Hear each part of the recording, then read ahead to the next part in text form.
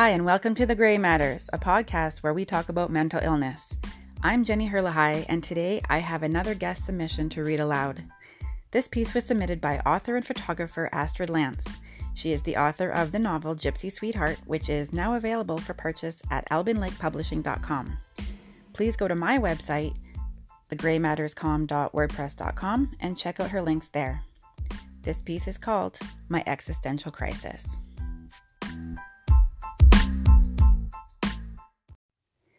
I have always had crying spells. Always.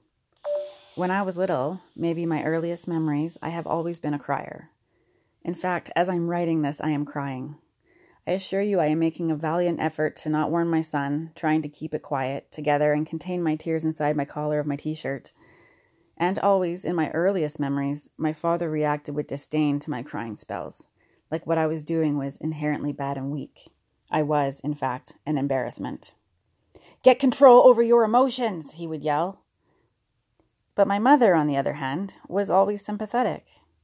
I always had a kinship to her, even though we didn't have a typical mother-daughter bond. There was a detachment surrounding her, a secret life I had no permission to see. She never taught me anything, never spent one-on-one time together, nothing that would set me off on track as a healthy, successful young woman. My mother never taught me how to shave my legs, talk to boys, or anything like that. My mother did not engage. She was living a secret, trapped through her addiction to alcohol. She drank her daily use of vodka hidden under her bed, or in the club soda bottles stashed in her car. She had bipolar. I only know this due to a brief mention one time. It stung. That tiny piece of information I heard one time nestled in my brain for years. Her lifelong struggles with depression and mania became her breath. One time when she was brutal in her verbal lashings, she told me when she had her first bouts of depression in her early teens that she never wanted to have children due to her illness. She knew that if she did, her life would be over. I believe my mother resented me. Despite my emotionally immature father, I felt a connection with my mother when she was alive. It's messed up, but I did. This resulted in my own need to sit in my room and read, not speak to anyone for days, live in my own world like her. I was a mirror to my mother. She was my model. But despite the disconnect with her and my reality, I felt comfortable. I lived in a dream world. I was happy there. I did not want to be bothered. I felt safe inside my head. No one could affect me. She understood. It was fine. Only I became a teenager. This is when I began to swing. My dream world contorted into an existential crisis. My own personal love affair with the universe that had always cradled me was flawed. The beauty I once immersed myself in was pulled from underneath me. My secret life began to tear. These holes became my fear of death, fear of ceasing to exist, getting excited to not live anymore. Anxiety, mourning my life even before actual death, mourning the fact that I had to live instead of dying and integrating with the universe. I felt cheated. I am surprised I didn't die because I wanted to.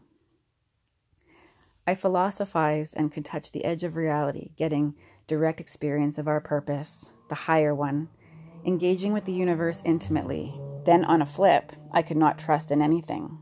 This is when I felt dead inside. I was lonely. Not alone. I was defeated every day. I felt abandoned by my euphoric experiences, waking up to the loss. I would stare out of a window and watch people's lives move forward. I had no way to jump in. I was stuck. It was like playing jump rope in the schoolyard and not having a sense of timing to enter the game. And this is when I understood my mother. Her existential crisis was like my own. I lived in secret, and now I understood. We were the same. I never started living until her death at the age of 56. My connection with her was codependent. Everything revolved around her. Her moods, her addiction, her feelings, everything. All independent thinking did not arrive until I told the doctors to take her off life support when I was 27. That is when I made the decision to involve myself in reality and figure myself out. Learn how to engage with other people. Learn how to be in relationships with other people. Be vulnerable with my feelings. Explore my sexuality and men. Fall in love. Discover my creative talents. It wasn't so straightforward. It wouldn't be so easy. That was the beginning of my life, but then I had to deal with my own mental illness. Like her, I lived quietly with my issues. My mother died, my life began. But through the tragic death of my mother, I went into a drawn-out hypomanic episode and fell deep into a depression for years. I clawed my way out of it in spurts, but the pain was stronger than my will. I felt shame and regret. I felt guilty that I wanted my mother to die. I got married and I had a son. I cried and barely had the will to shower and brush my teeth, let alone get up from bed. I never left my home.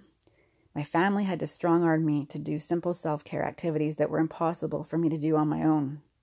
Intrusive thoughts, low self-worth.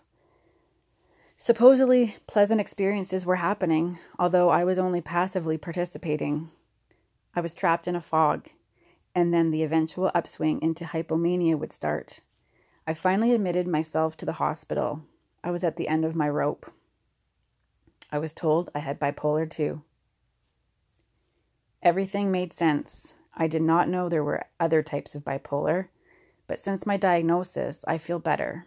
I believe that people who have suffered from mental illness are compassionate and brilliant.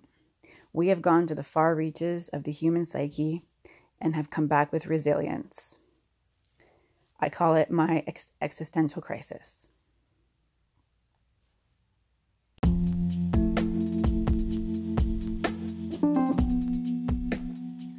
Thanks for listening, and a huge thank you to Astrid Lantz for allowing me to share her story.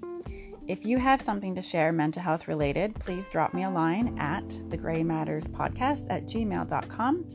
And like I mentioned before, you can check out Astrid's links at my website, thegraymatterscom.wordpress.com, and follow me on Twitter at thegraymatters4. That's the number 4.